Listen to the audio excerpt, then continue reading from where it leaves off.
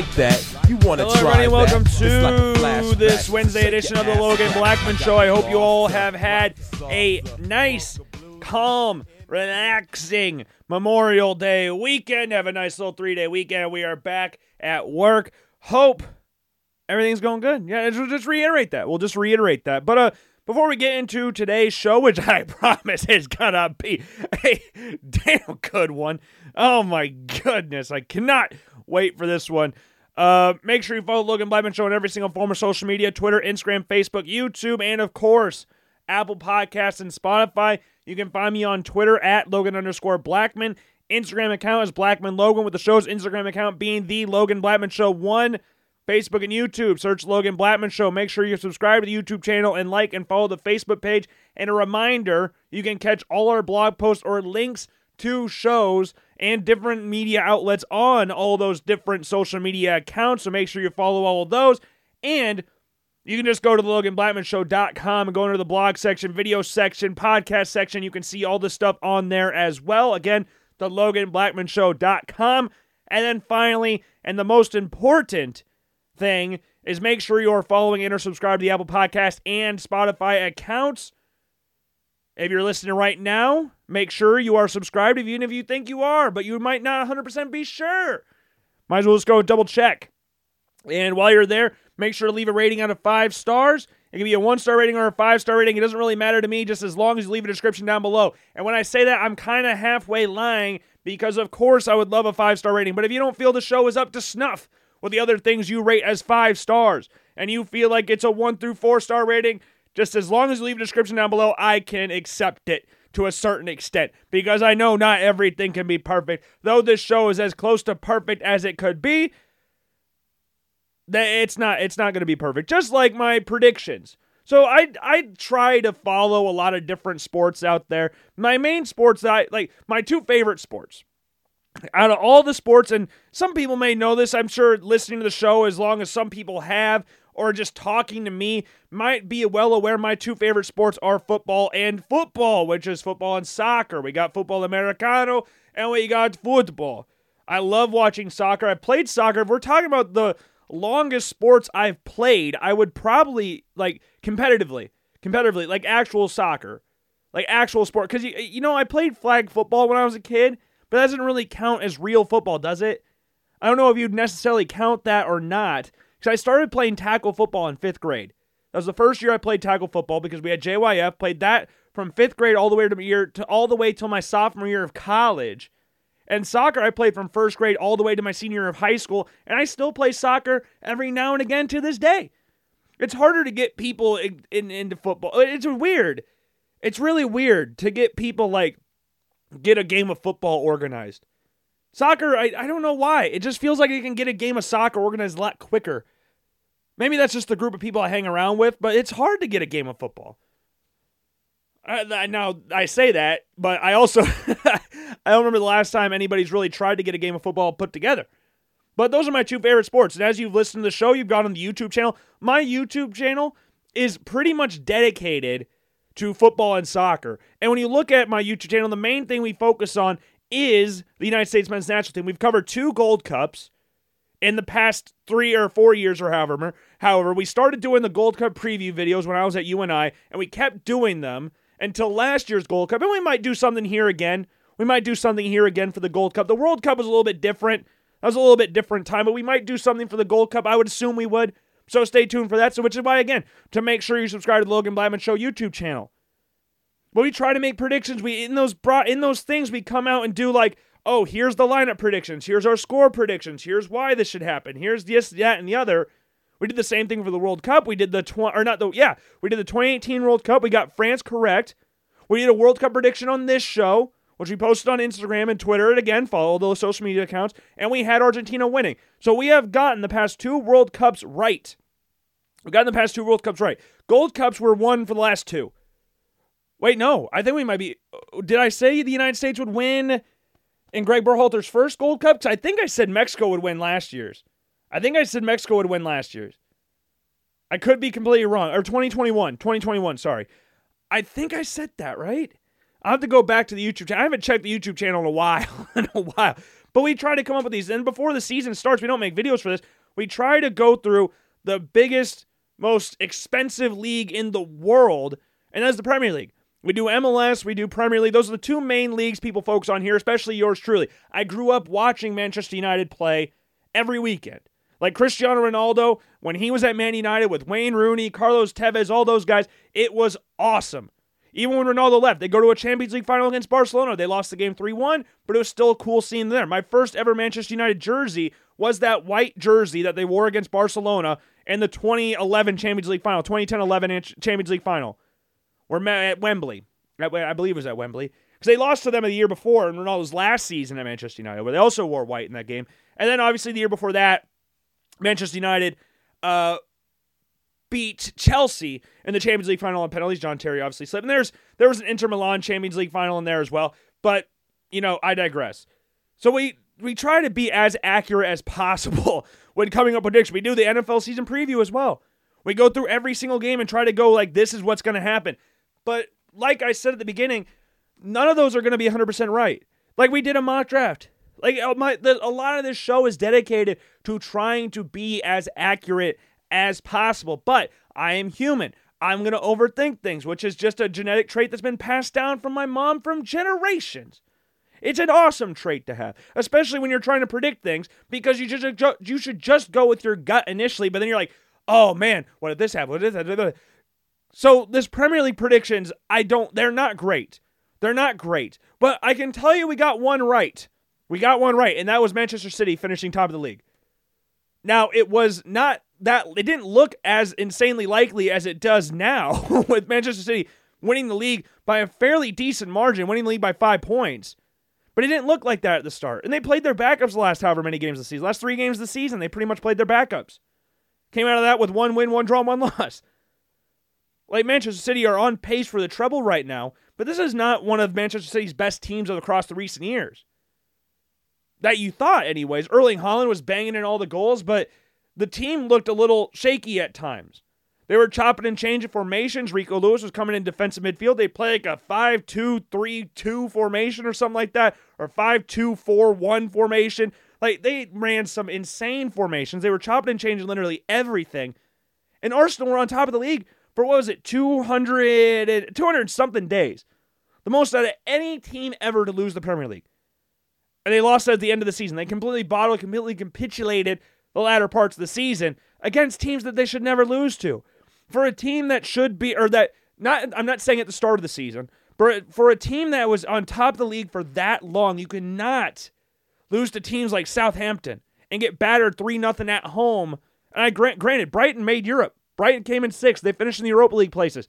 But you cannot, again, as a title team, a team that is on top of the league for an insane amount of time, insane amount of days, that had a really good amount of points around Christmas, that no other team with this much points had ever lost the Premier League at this point in the season.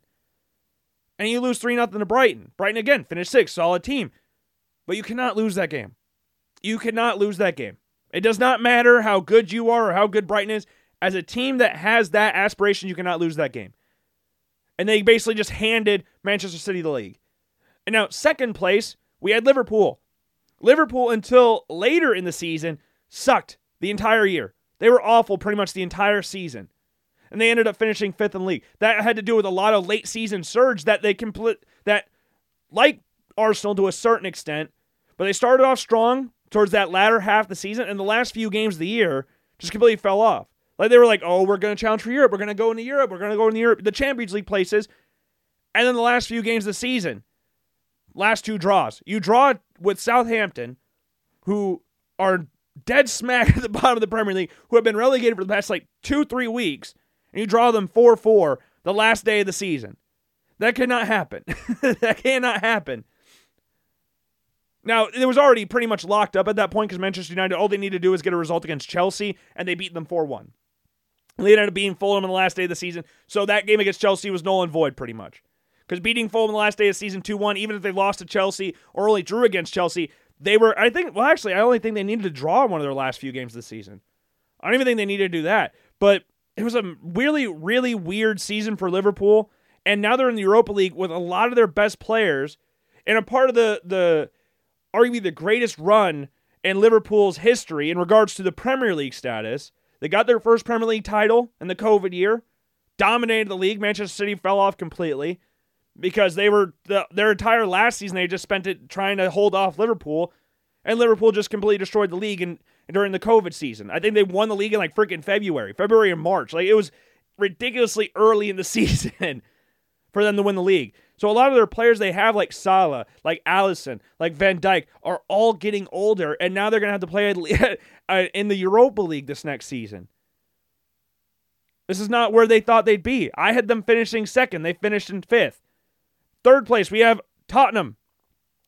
Again, they fired Antonio Conte. I don't know if they've announced anybody that's coming in permanently as their manager right now. I could be completely wrong because Mauricio Pochettino just took the Chelsea job, their former manager. Who is Tottenham's next manager? Have they now? Oh, Julian Nagelsmann has been linked with the job. Spurs insider, some insiders think phenomenal Tottenham manager target was Chelsea's first choice, not Pochettino. Julian Nagelsmann. Nagelsmann, of course, got fired from Bayern Munich because they thought their season was on the line. They ended up winning the league, but almost choked it away because Borussia Dortmund. So they lost to RB Leipzig, the second to last game week of the year.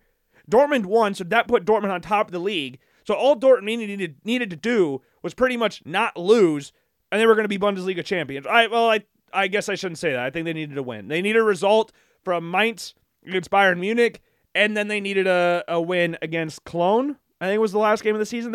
Cologne played either Munich or Dortmund, and Mainz played the other team. I can't remember what the order was.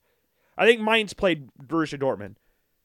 So that firing Julian Nagelsmann, who I believe when they got him from RB Leipzig, they paid like a transfer fee for Nagelsmann to come over to Bayern Munich. And they fired him like midway through this season, brought in Thomas Tuchel, who got fired from Chelsea, and then now we've got all this...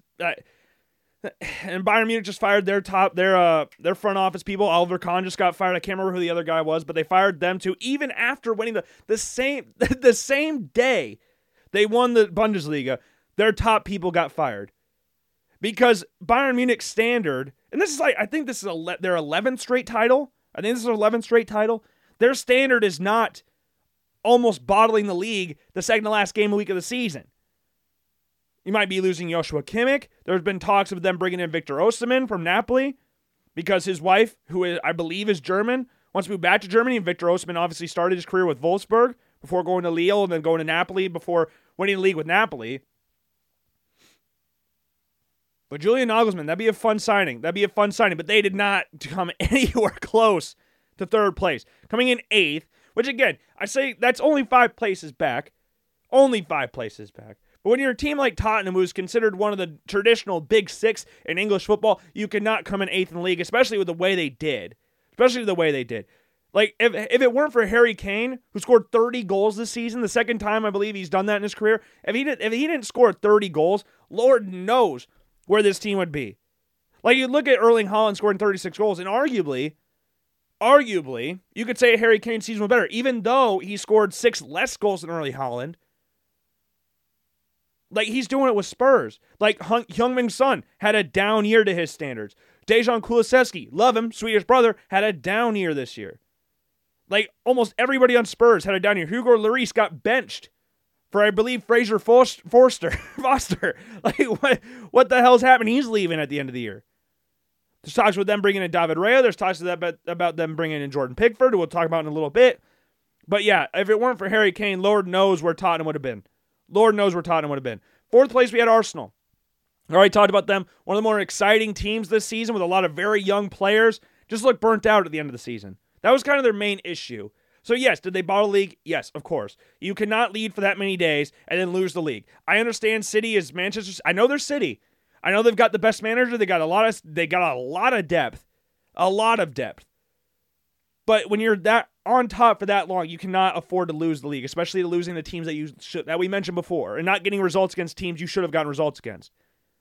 But they're so young. And again, they don't have that depth that you need to sustain a title charge long term which is why they ended up falling apart at the end. Saka looked burnt out at the end of the season. Losing Saliba, not having depth behind Saliba was massive. Rob Holding is not up to that standard for a team that's challenging for the Premier League. Rob Holding is down with the team that was the past however many years. That's Rob Holding. No offense to Rob Holding whatsoever, but he's not a Premier League winning starting center back. And obviously he wasn't starting when Saliba was healthy, but then Tomiyasu being out as well, that didn't help anything. So it was just a lack of depth. So we'll see how they recruit this summer. There's obviously talks about them bringing in Declan Rice. With Xhaka, he's leaving. Declan Rice would be a perfect replacement, which would be insane if Declan Rice ended up going to Arsenal. Because for the past however many years, it's been constantly linked with Manchester United and Chelsea. For a while, it seemed like he was destined to be up at Manchester United. But that's looking less and less likely. And obviously, he grew up in the Chelsea system. I believe he's a Chelsea fan. So maybe he goes wherever Mason Mount goes, because Manchester United are heavily recruiting Mason Mount. They're obviously pushing for Mason Mount. So maybe he'll follow him up there. But if he wants to stay in London, Arsenal will make a lot of sense. Martin Odegaard, awesome. I remember when he first got signed by Real Madrid. And the dude's he's 22 years old, but it feels like he's 30 because he's been around for so long. He might even be 21. He's a young dude. He's the captain of Arsenal. And he was awesome this season. Had a great season. They're going to need to figure out the striker spot as well. Jesus started the season off hot, but then kind of teetered off toward the end because I don't think he's a natural goal-scoring number 9. He played off the wing very well for Manchester City. He plays a right winger, but it didn't really work out for him long-term as Arsenal's main guy. We had Odegaard scoring 15 goals. We had Martinelli scoring 15 goals. We had Saka scoring 14 goals. So the goals were spread out fairly evenly. And I'm pretty sure Martin Odegaard scored the most goals by a Premier League midfielder of all time behind Dele Alli.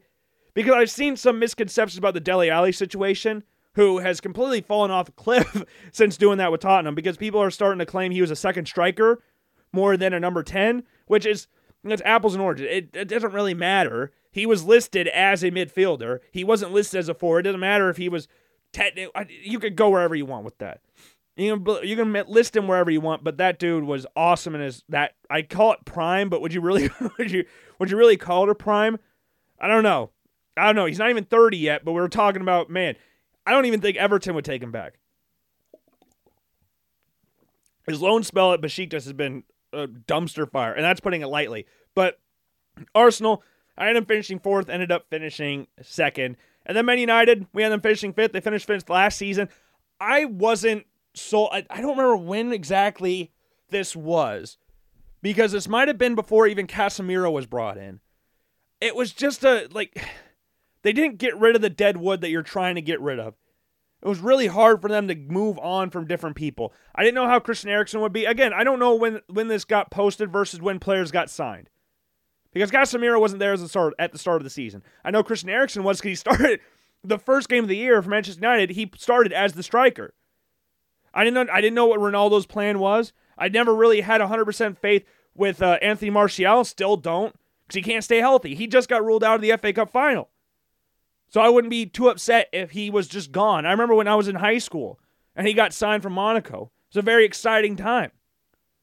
But he's got the talent, but he's never actually really lived anywhere close to what was expected. The dude has a Ballon d'Or clause in his contract. He ain't been nowhere close to a Ballon d'Or. Nowhere close. Apart from playing with people on Manchester United in France that have been nominated for a Ballon d'Or. Like Cristiano Ronaldo is probably the closest he's going to get to a Ballon d'Or. But the start of the season, especially after the loss to Brentford, if you would have told me how good of a season they would have had after that, especially when you look at the fact they lost to Man City 6-3, they lost to Liverpool 7-0, and they had the whole Ronaldo situation with him doing the interview with Piers Morgan, and then obviously getting released from the club, and then they get Wout Weghorst in the offseason, or in the transfer market. They get Marcel Sabitzer in the transfer market. They try to get João Felix. They try to get Cody Gakpo. Didn't get either one of them, both going to Chelsea and Liverpool. But Marcus Rashford looked awesome this year. Bruno Fernandes was awesome this year. Casemiro didn't start off the greatest, but then he was one of the most instrumental. He was probably the most important player for Manchester United. I'm not saying best, but the drop-off from Casemiro to Scott McTominay, who's not even a real natural number 6, which is why I'm kind of happy to see him. If he does go to Newcastle, I'm excited to see what Eddie Howe could do with him. He's got the stature of a player that could play a lot of different positions for Newcastle. Eddie Howe's done wonders with Joe Linton, Jacob Murphy, Sean Longstaff, Joe Willock. He's done Miguel Almiron. He's done wonders with those guys. He could be awesome with Newcastle. It's just not it with Manchester United. So they're going to need to recruit a backup to Casemiro because when he's out, because inevitably he's going to get suspended, that's big. He obviously brought in Antony for $100 million, which has been up and down mostly. He's had moments, but for the most part, it's been leaving more wanted, kind of. He's not really going to beat anybody. You know what he's going to do. He's going to cut in on his left every single freaking time. He's got all the tricks in the book, and he's not lacking confidence. He sure as hell ain't lacking confidence, but it's kind of up and down from that. But Erik ten Hag, awesome season. Beat my expectations. I'm super excited to see what the future holds for them next year because this team's good. They got a few holes, obviously. Obviously need to figure out a striker. Got to get more central midfielders in there with Casemiro. Got to get a goalkeeper in there to either challenge or take the spot of David De Gea, who's more comfortable playing with his feet. You're obviously going to have to get another center back in there. A right back will be an interesting one because Dalot and the reemergence of Aaron Wan-Bissaka could potentially subside any need for an actual right back. But who knows? Maybe Jeremy Frimpong comes in. Maybe Ba comes in from Benfica. Maybe Jurrien Timber comes in. Because what the problem was last year during the summer was that they kept being linked with all these different players, namely Frenkie de Jong and Jurrien Timber, and they couldn't get anything over the line. It was like Christian Eriksen and Casemiro were backup options. Now, Christian Eriksen came on a free, so that was a little different. But Casemiro felt like a backup option. They tried to get Adrien Rabiot, who they're going to try again go in for this offseason, who will come in on a free, potentially, because they don't know what they're going to do with Marcel Sabitzer, who ended the season injured. So it was they didn't get Frenkie de Jong. Okay, they're going to turn their attention to Adrien Rabiot. Didn't get him, and then it turned to Casemiro, which just felt like another signing of an aging player that would fill the books, but wasn't something that would build for the future. Manchester United have to get younger. That's going to have to be a thing that moves forward with them. So we'll see how that goes because they're going to clear out a lot of dead weight. Phil Jones is gone. Harry Maguire is going to leave. We already talked about Anthony Martial leaving. There's other players in there as well that could go on loan, like Facundo Palestri could go on loan because that dude just needs to play. I'm excited to see what Garnacho does next season. See if he gets the number 7 jersey. Be very excited. Hopefully Jadon Sancho finds a resurgence. He played well the last couple games of the season. Played well last game against Chelsea. Or against Fulham, sorry. So we'll see what that happens. But third place, 75 points. David De Gea winning the Golden Glove. It was a fun season. FA Cup final, League Cup final, got a trophy.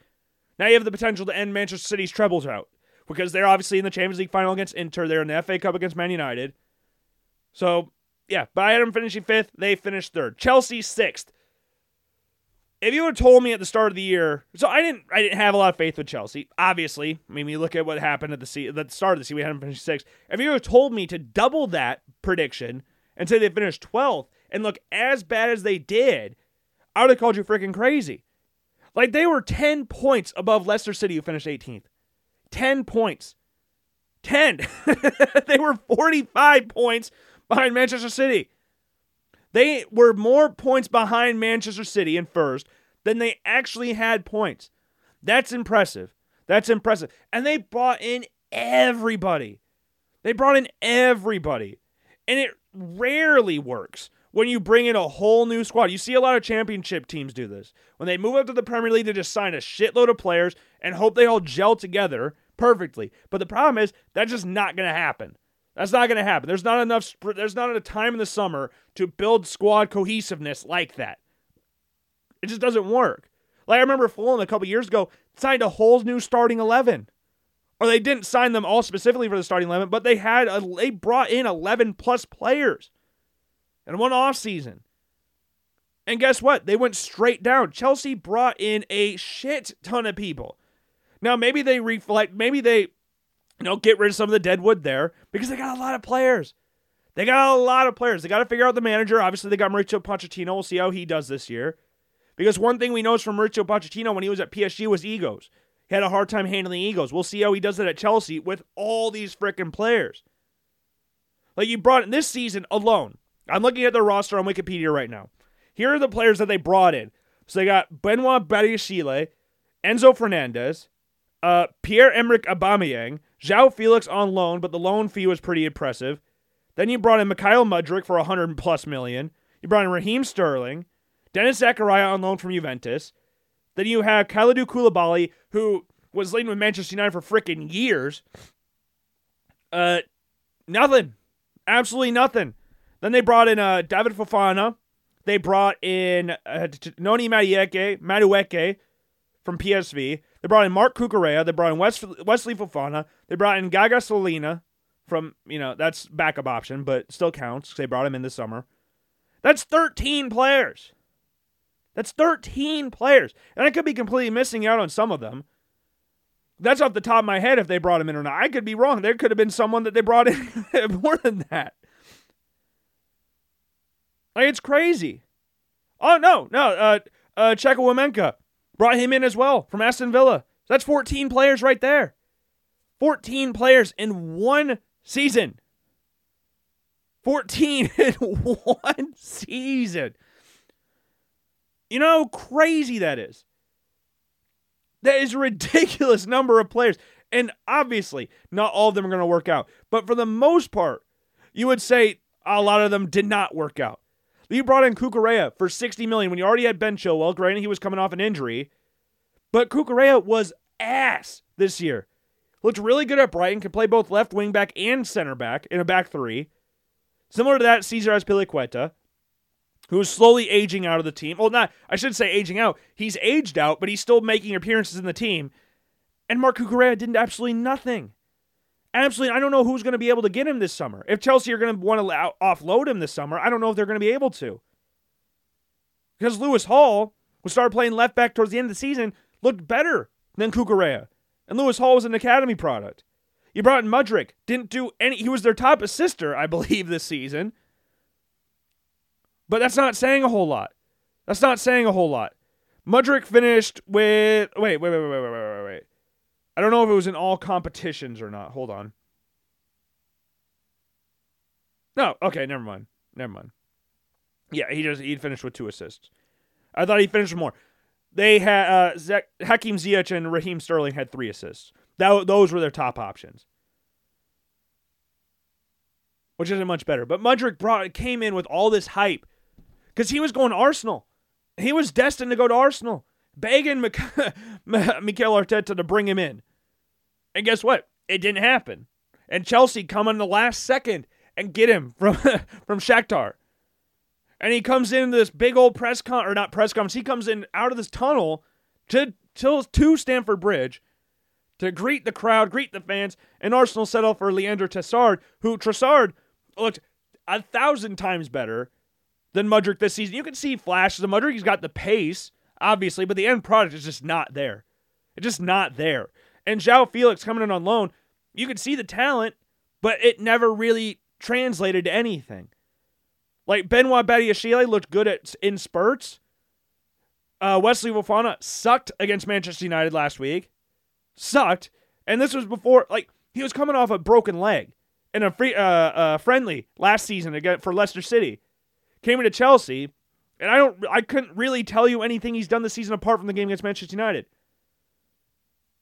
Madueke hasn't really done anything either. Enzo Fernandez hasn't really done anything. You can obviously see the potential with Enzo Fernandez. Because obviously he was at Benfica for 6 months. He was linked with Manchester United last summer. And then obviously he had an insane World Cup, won the Golden Boy Award at the World Cup, got this massive ass transfer to Manchester City, or to Chelsea. He was linked again to Manchester United. You bring in Mudryk, you bring in Fernandez for massive, massive fees. And just didn't work out. And I say didn't work out. That's putting it lightly. Nothing worked. They have no striker. Their defense is a freaking mess. They got to figure out the goalkeeping situation. Just Kepa, who played well in spurts, who kind of took over the spot from Mendy, who just completely fell off a cliff since winning the AFCON. They're going to have to figure out the goalkeeping situation. Andre Onana has been linked with Chelsea. But Kepa, the most expensive goalie of all time, who the hell is going to take him? It was just a freaking mess. They're going to have to get rid of a lot of people. Why they brought in Pierre-Emerick Aubameyang, I have no idea. Absolutely no idea. I hope Christian Pulisic gets out of there this summer. Because there's this weird relationship with the English fans and American players. Weird relationship. Very weird relationship. But man, it's a mess. I thought I saw some of Ruben Loftus-Cheek leaving this summer. It's got so many players. So when you talk about Arsenal having lack of depth, having too many new players screws up everything. We named 14 players they brought in this year. Todd Boehly, who's the owner of the Los Angeles Dodgers, got freaking trigger happy this season. And apparently he's going to take a little bit of a step back this summer. Good. Good. There's no squad cohesion there. So hopefully a summer with some of these new players, some of the better ones, like you would expect Enzo Fernandez to have a decent season next year. You would expect Mudryk to be better next season. But right now it was ass, and that's putting it lightly. They had Tuchel come in, fired him. They had Graham Potter come in, got found out, fired him. Brought Frank Lampard back. Ass again. Like, I don't know what's going to happen with Graham Potter. I have no idea what's going to happen with him, but that was bad. This season was awful for Chelsea. 7th, we had West Ham. Thought they'd be 1,000 times better than what they were. Now, they are in the Europa Conference League final, so they have a chance to win silverware this year, but West Ham did finish 14th. They did finish 14th. Like, with some of the players they brought in this summer, not to the extent of Chelsea where they're just bringing in 1,000 players. That's not what really happened. But I thought they made some smart signings. I liked some of the signings that they made this summer. Like you look at Lucas Paqueta coming in before the World Cup for Brazil. And obviously you got Declan Rice there. You got Thomas Souček there. But they just didn't have the goals. Gianluca Scamacca was brought in from Sassuolo. Didn't really do anything. Battled a lot of injuries this year. Like, it just didn't really all work out this year. There was times where they were talking about firing David Moyes. And again, they're in the Europa Conference League. They're in the Europa Conference League final, so they do have a chance to win silver, so maybe the season will look better at the end. But right now, it didn't really look great, especially when you had them finishing 7th. 8th, we had Newcastle. We thought Newcastle would be improved this year. I didn't think they'd finish in the top 4. We knew they'd be improved. It was stupid to believe they wouldn't be improved. Like, this team's good, especially when they brought in Alexander Isak. That was awesome. I love Alexander Isak. Obviously, being a Swedish man myself, I love seeing Swedish players come to the Premier League, especially ones as talented as Alexander Isak. Like, the problem with him at Sweden, and kind of the problem with him for, like, not really at Real Sociedad, but more with Sweden, is that you could see the technical ability there, but you can never actually see the goal-scoring ability. Like, you never put it all together. You look at the Euros. Dude played well at the Euros. He just never was able to find the back of the net, but that's just been a problem with Sweden for years now. Like, apart from Zlatan, they haven't really had anybody score consistently, and Isak's going to be that, because Isak's insanely talented. The dude looked awesome this year for Newcastle. And the spurts that he played, this dude looked 27 appearances in all competition with 10 goals. 10 goals in the Premier League, 22 appearances in just the Premier League.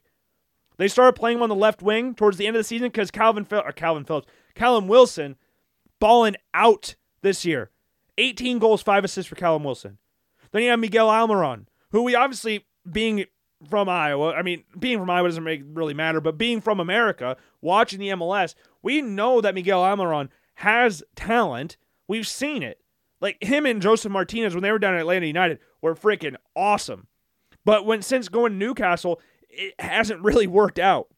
That's what we brought up with the Scott McTominay example. Miguel Almiron looks awesome this season, especially early on. Finished the season with 11 goals on the right wing. Looked awesome this season. We obviously got Bruno Guimaraes. You got Joelinton, who we brought up earlier. Jacob Murphy played great towards the end of the season.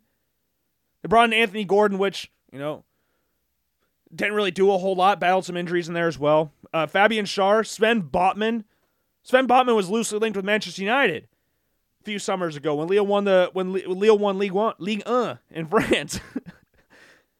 Dan Burn played awesome this year. Newcastle's backline was awesome. Bringing in Nick Pope was insanely smart. I think they got him for like $10 million or something.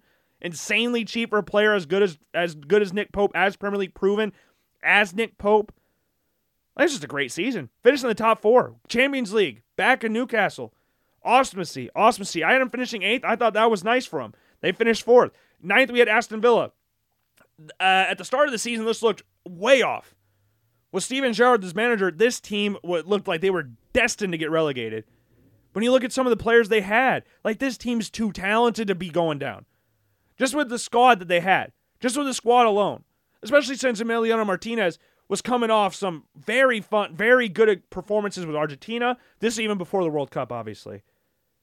Like, obviously winning the Copa America. Played well last season as well. Like, they brought in some very... Like, this team was too talented. Alex Moreno played well. They brought in Boubacar Kamara from Marseille. Obviously, Danny Ings left, went to West Ham, and then you obviously have Philippe Coutinho coming in this summer, didn't really do a whole lot this season. But they're just too talented to go down. And then they brought Unai Emery in, and this team went on a freaking tear. Ollie Watkins scored 15 goals, had 6 assists this season. Like, Aston Villa looked like a legit team towards the end of the season. They ended up finishing 7th. Right? 7th. Yeah, we had them finishing 9th. Too talented. Way too talented. 10th, we had Wolves. Wolves finished in... Where are they at? Finished 13th. Wolves finished for 13th this season. Yeah. This is a solid team. Just a solid team. Brought in Julian Lopetegui, former Spain manager, obviously getting fired from the Spanish national team right before the World Cup because they had... I don't know if they ruled it officially as collusion because he was talking to Real Madrid, but he's obviously still the manager of Spain. So it didn't really work out. And then he got fired from Real Madrid, went to Sevilla. I believe he got fired from there or left there, but came to Wolves. You know, underperformed, I guess you could say. Jose Sa had a very down year compared to what he did last year. Very down year. Gonçalo Guedes coming into the summer did absolutely nothing. They brought Diego Costa back from the dead. Now they are potentially losing Ruben Neves this summer. They let their captain Connor Cody go to Everton. So Ruben Neves took over as captain. He's probably leaving the summer. Linked heavily with Barcelona.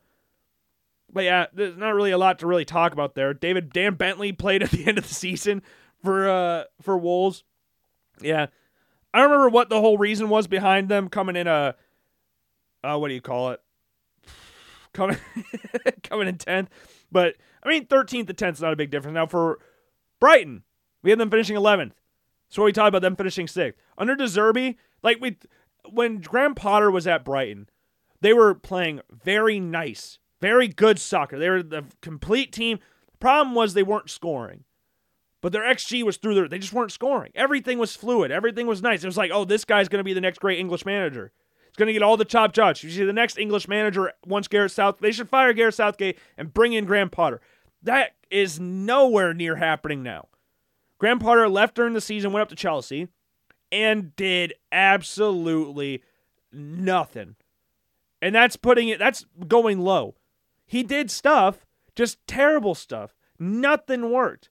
And De Zerbi comes in, and they're still playing really good, except this time they're actually scoring goals. They're actually scoring, which is something, again, they couldn't do while Graham Potter was the manager there. Like, there were stretches where they had all these 0-0 draws or 1-1 draws. Like, they were playing well defensively, but they couldn't score. Obviously, Cucurella leaving. They got massive money for him, again, $60 million. Yves Bissouma, he left this summer, went to Tottenham. Lord knows what he's done this year. They have so many good players. They play so well. Robert Sanchez, I believe, got benched during the season, towards the end of the season for Jason Steele. I don't know if he was benched or if he was hurt or whatever, but Brighton are awesome. And they're going to lose players again. But given what we saw this year, it's hard to believe that they wouldn't just keep going the way they're going. Their recruitment's insane. They're always thinking a step ahead. Like they're losing Alexis McAllister, World Cup champion Alexis McAllister, and Moises Caicedo this summer. Both are leaving. It's pretty much been confirmed at this point. But they already do smart recruitment. They're already thinking ahead. They locked up Evan Ferguson to a new contract. They're bringing in James Milner. João Pedro from Watford's coming in, which is going to be awesome to see what he does down there. Like, De Zerbi ball was awesome. Matoma, dribbling extraordinaire, did his whole thesis in college on dribbling. You could see that this year at the Premier League. Dude was awesome this season. Like, everything was just really fun to watch for Brighton. Could be in an FA Cup final. Not because they lost to Manchester United, but they could be. They could have been there. But I'm really excited to see what the likes of Evan Ferguson do next year. Not Evan Turner. But 6th place, Europa League. We'll see how that's another big thing, though. We'll see how they manage to cope with the European schedule.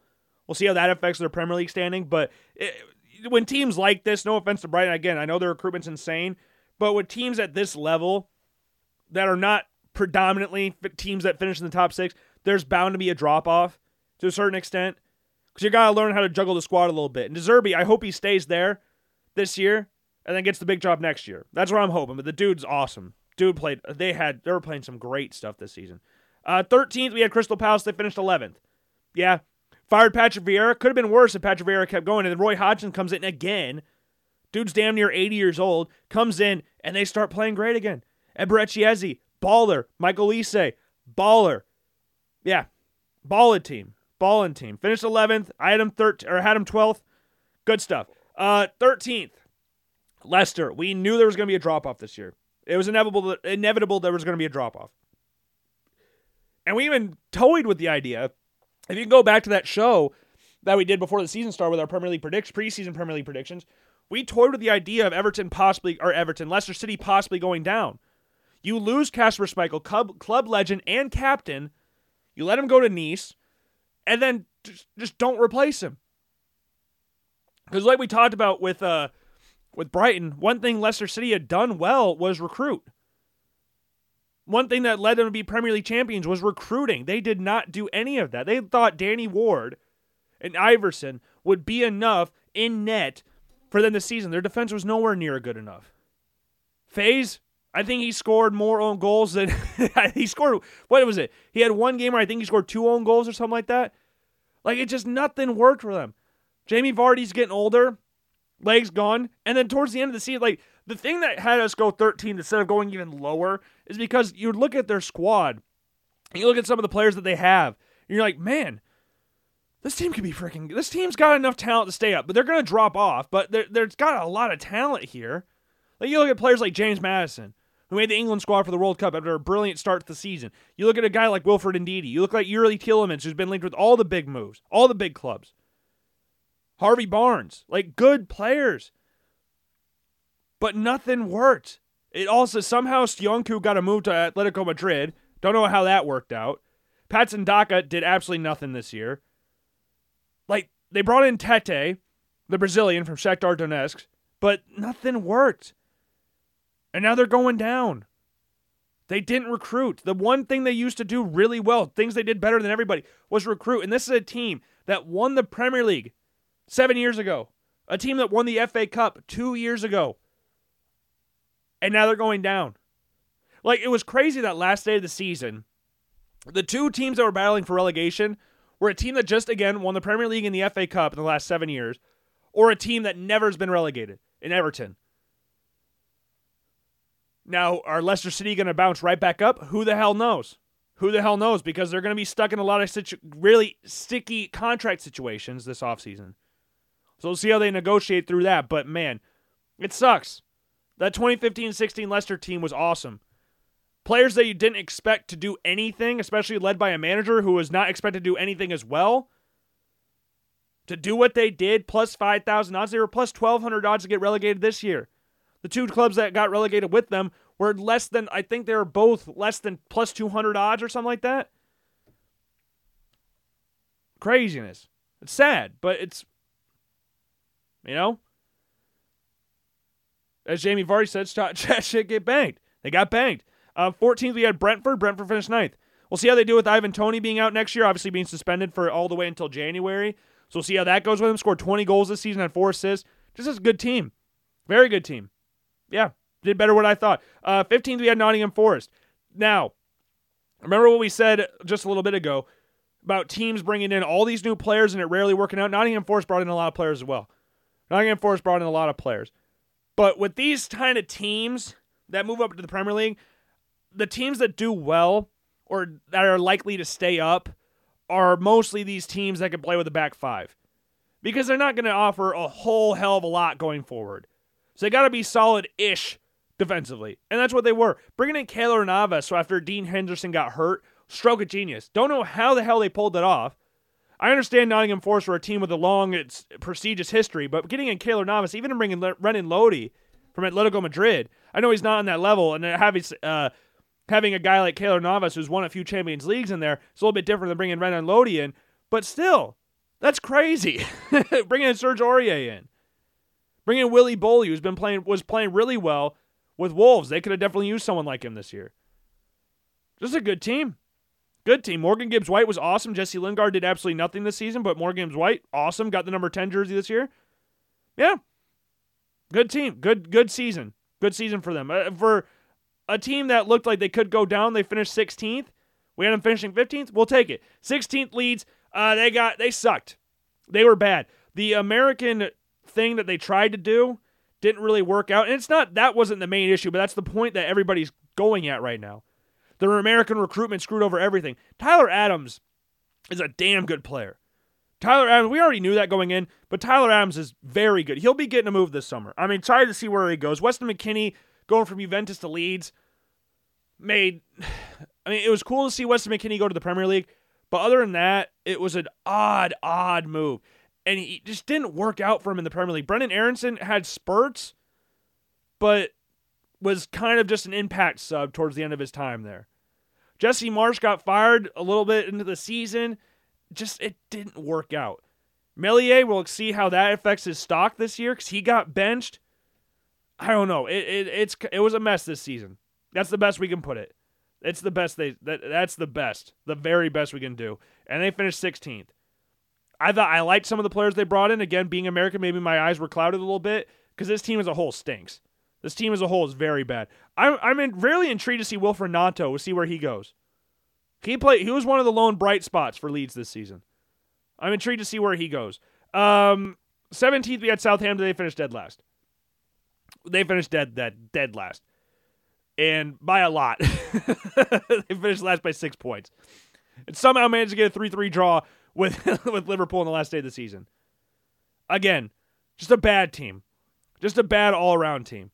They have exciting players. They have some good, exciting young players. Romeo Lavia is going to get a big move this summer. Timo Livramento will probably go somewhere this summer. Amrel Belakochup, he'll get a move. He was a part of Germany's squad in the World Cup. He'll get a move this summer. And then obviously James Ward-Prowse, their captain. I would be shocked if he didn't get a move somewhere. I'm not saying he'd go to a big club, but he can get a move somewhere. Manchester United were sniffing around Kyle Walker-Peters during portions of last season. They've got decent-ish players, but their squad as a whole is just not great.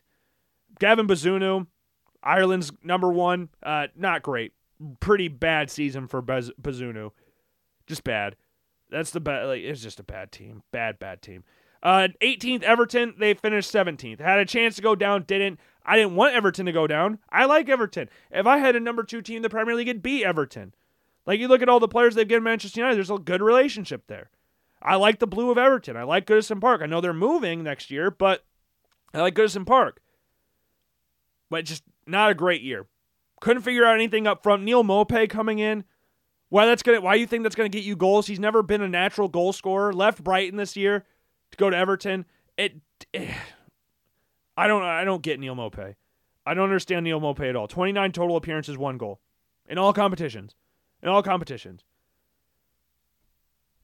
And they brought in James Tarkowski. Onana, he looks to be a good player. Dwight McNeil played really well this year. Once they brought in Sean Dyche after firing Frank Lampard. Doucouré, he's the reason they're in the Premier League next year. But I always find it weird, with teams like the Anthony Gordon leaving this summer, during the winter window too for $50+ million, going to Newcastle. When you're a team like Everton, who have been in the Premier League, one of 6 teams to never be relegated from the Premier League. One of 6 teams. Or the English top flight. It's not even just Premier League. English top flight. Historic club. And you see the celebrations after the game, it'd be a little bit sign of worry. This is back-to-back years this has happened. Back-to-back seasons, they have narrowly avoided relegation. I'm sure the fans are well aware of that. I don't think they're naive to that fact. But next year could be the year, especially since I would imagine Jordan Pickford would leave. I would imagine so. Tottenham looked like a team that could definitely use someone like Jordan Pickford. He could be possibly leaving. Amadou Onana, again, we brought him up earlier. He could leave. We'll see how the recruitment does this year. They got to figure out the striker position because Dominic Calvert-Lewin a few years ago looked really good, looked like a potential number 2 to Harry Kane in the England squad. Nowhere near. It can't stay healthy. Can't stay healthy to save his freaking life. Then we had 19 Fulham. The only reason I had Fulham this low is because it just was in Fulham's DNA. It just felt like that. Like, you look at Fulham, throughout their time the past few years, they have been a yo-yo team. They go up, they go straight back down. No matter how good they are, it don't matter that at all. They always seem to go straight back down. But this year they stayed up. Recruitment was good this year. They brought in a few players, like getting Kurosawa in from PSG. Don't know how they managed to pull that one off. They did. Bernd Leno coming in. Nice signing, getting him from Arsenal. Bringing in Willian, getting Dan James over from Leeds. Dan James, I just bring him up because that's who they brought in. But Willian played well. Andreas Pereira played well this season. Obviously got Alexander Mitrovic, who performed at his best when he played against Manchester United. But the problem was, like, you look at someone like Mitrovic, he was a big reason why, another reason why I was kind of hesitant on Fulham, is because every single year, it's like he was kind of stuck in purgatory, whereas, like, he's too good for the championship, but he's just not finding that consistency in the Premier League. Like, you look at his time at Fulham, Premier League 11 goals. First season of the Premier League for Fulham. Next year, 26 goals in the championship. Next year, 3 goals in the Premier League. Get relegated, and 43 goals in the championship. This year, he had 14. Only played in 25 games. Missed 4 penalties this year, so it could have been more. David De Gea saved a penalty against him the last day of the season. So there was some hesitancy around Fulham. I hope you can understand that. I know they finished a lot higher than 19th. Obviously, they finished 10th. Played really well for portions of the season. Marco Silva had a very good squad going. But, yeah, it was just the trend. That's what kind of seemed like it was. It didn't matter how good they were. Like, Norwich would win the championship, get relegated, finish last in the Premier League. And the only reason I didn't have them finishing last because I thought Bournemouth would be complete ass this year. And Bournemouth were more a surprise to me than freaking Fulham, and they finished 15th. Like, under Scott Parker, I had thought they had zero chance to stay up in the Premier League. Scott Parker goes to Club Brugge, they bring in freaking Gary O'Neill. They're playing awesome to their standard. Again, this is all about, like, leveling expectations here.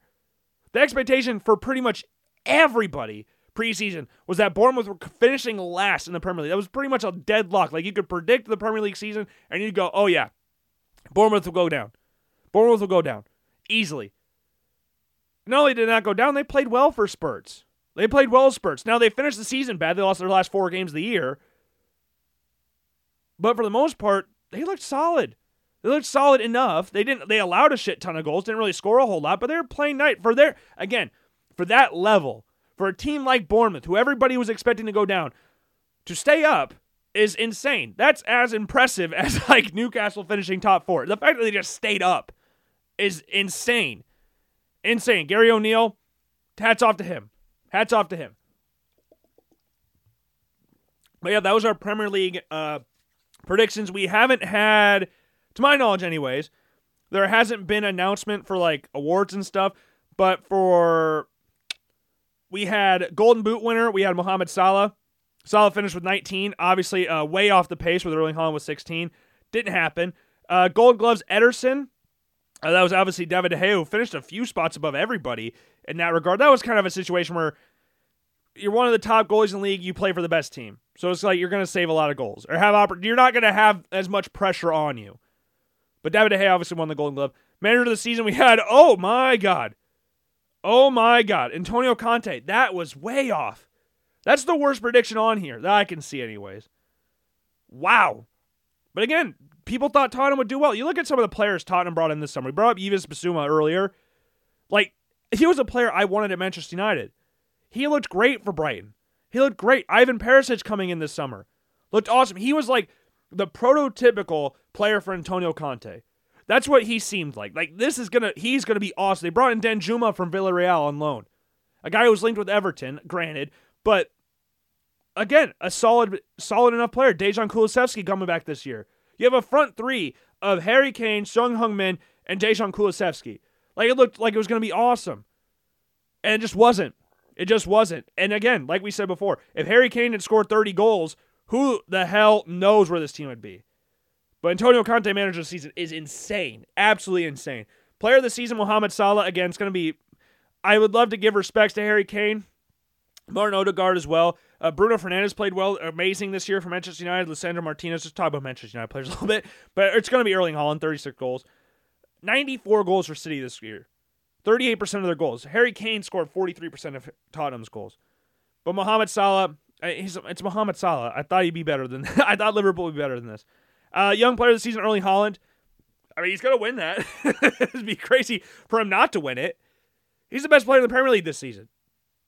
Put himself on note. If they win the treble, it's going to be hard. It's going to be a really hard vote for the Ballon d'Or, because if they win the treble, God forbid, so let's hope Inter Milan show up in the Champions League final. Let's hope Manchester United show up in the FA Cup final. So Manchester United are the only English club to do that, win the treble.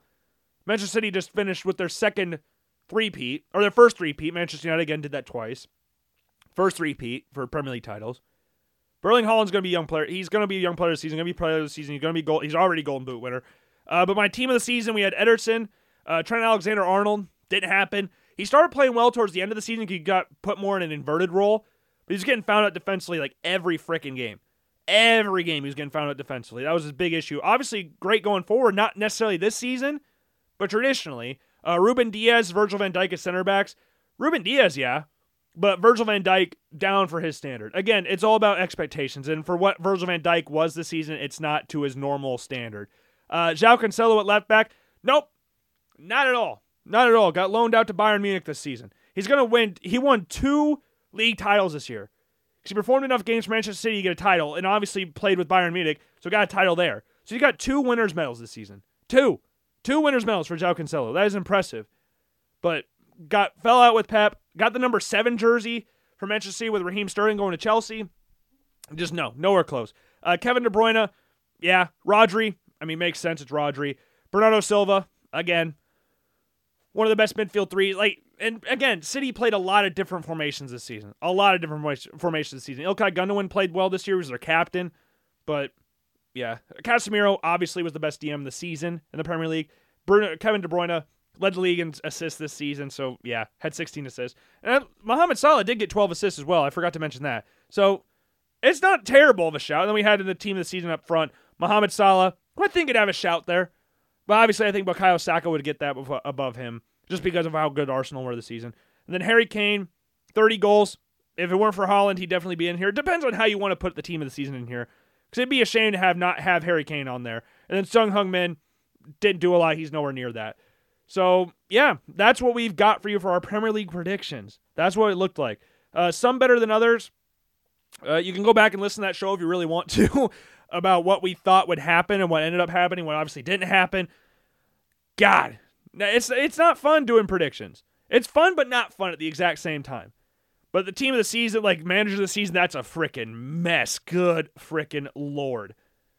Tottenham finishing 3rd, Chelsea finishing 6th are the 2 worst predictions we had.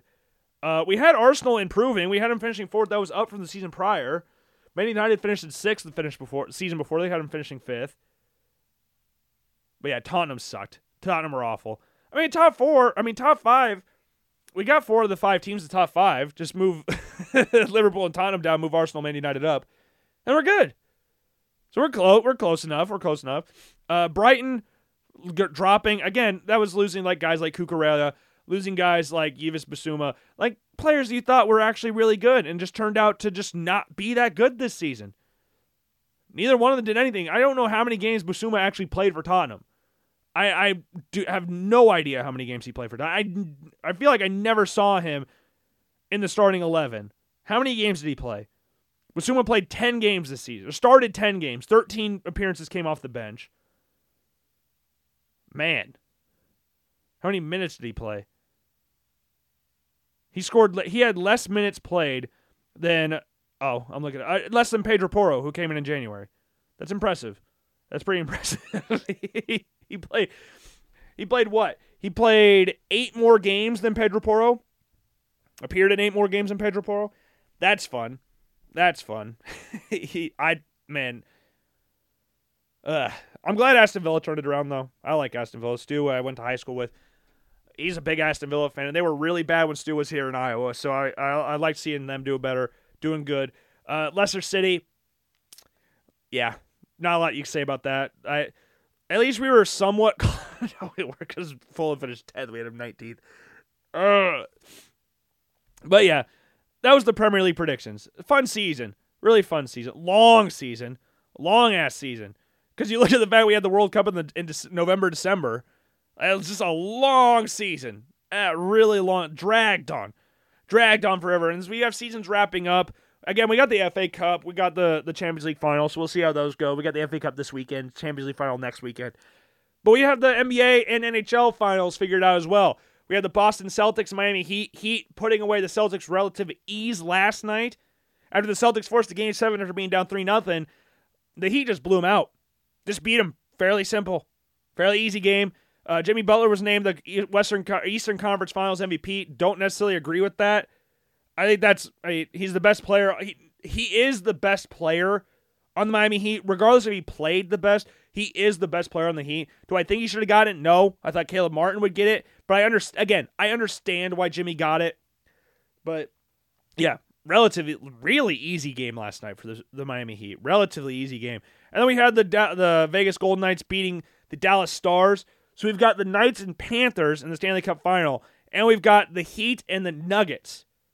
Heat and Nuggets and the Panthers and Golden Knights. And obviously, two South Florida teams. And two of the teams that are in the finals are coming off sweeps. One team is coming off a 7-game series. The other team's coming off a 6-game series. We have the Panthers and the Nuggets coming off sweeps. And we have the Knights coming off a 6-game series. And we have the Heat coming off a 7-game series. So it's going to be testing. It's going to be testing to see how these teams rally in that. Because you like the idea of a team resting, but that's a long time to rest. The last time the Denver Nuggets played a game of basketball, when was this game against the Lakers? When was this? Was May 22nd. Now, it's May 30th. The finals don't start until, I believe, June 1st. Yeah, June 1st when the finals start. So 2 days. That's a long time. That's a long time to be sitting out, especially since the Miami Heat just got done playing. Now, they could be tired out. It was a long, grueling series with the Boston Celtics. Again, they thought they were going to breeze through it. We had a chance to have 4 sweeps in the Stanley Cup playoffs and the NBA playoffs, but it didn't end up happening. So we'll see how that affects each team. We're talking about two complete polar opposites here. Because you remember back in the 90s with the Denver Broncos and Jacksonville Jaguars, the Broncos sat their starters the last week of the regular season and didn't miss, but had a first-round bye. Jacksonville Jaguars came in, big underdogs, ended up beating them because their stars were consistently playing. The Broncos were rusty. They hadn't played. So the tiredness and the amount of games they played could affect them, but also not playing could affect the Denver Nuggets as well. So we'll see how the same goes for the Carolina Hurricanes. Yeah, right. Same goes for the Florida Panthers as well. We're obviously cheering for the Panthers. Their season starts till Monday. So they got all the way to June 5th. We got June 1st for the NBA Finals, June 5th for the Stanley Cup Finals. So excited to see how those turn out. Very excited to see how those turn out. And we're talking about the end of the season. We got to go to the start of the season as well. We are 100 days away from the start of the 2023 NFL season. Very exciting stuff. We are 87 days away from college football. There's a timer that is on CFBselect.com. How many days till college football season? 87 days, 19 hours, 18 minutes, and 18 seconds. We're almost there, ladies and gentlemen. We are almost there. What was it? It was the other day. Was like we were 10 weeks away from the draft, and we're like right in the middle of the offseason.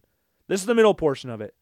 So we're on the last half. We're on the last stretch. We're almost there. We're heading towards that direction. You just got to be a little patient. But 100 days, 87 days, fun stuff. You got the season's ending for basketball and hockey. You got baseball in the midst of it. We got the Chicago Cubs who are they were. I guess I should check the standings right now. Hold on. Drum roll, please. No, not anymore. Well, they got least amount of wins. Joint least amount of wins.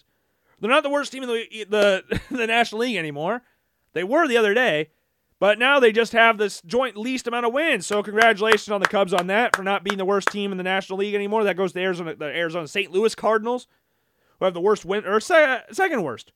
Second worst. I guess the Washington Nationals have the worst win percentage, but the Cubs, they're not really living up to the expectations I had placed on, especially. But the thing is, though, that being said, though they're not challenging for a playoff spot right now, they are only 5 games back. Like, that's not a massive hill to climb here.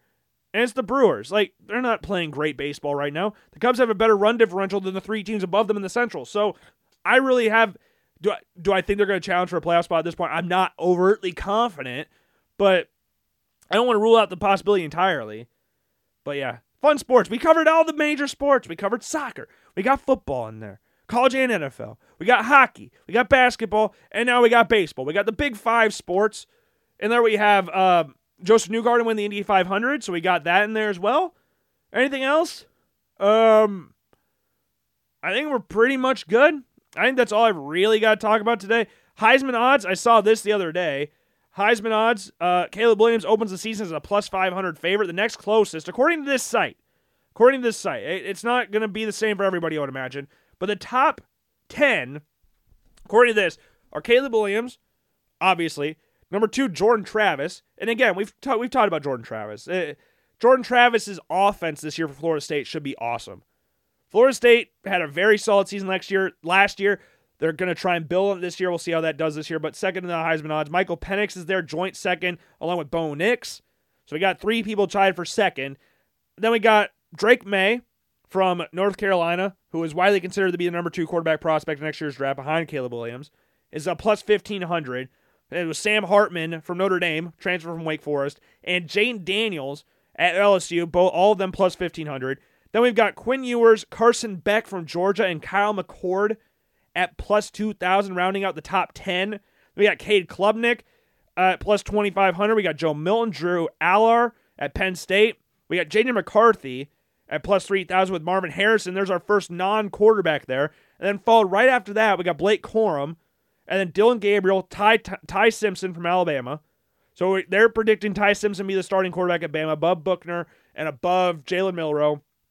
See how that goes. And Buckner's right there with him at plus 5,000. But they do have Ty Simpson above him. They got Travion Henderson, another running back in there. We got Spencer Rattler, Nick Singleton at Penn State, Cameron Rising from Utah, Quinshawn Judkis, from Ole Miss on there. We got Will Shipley from Clemson, the running back.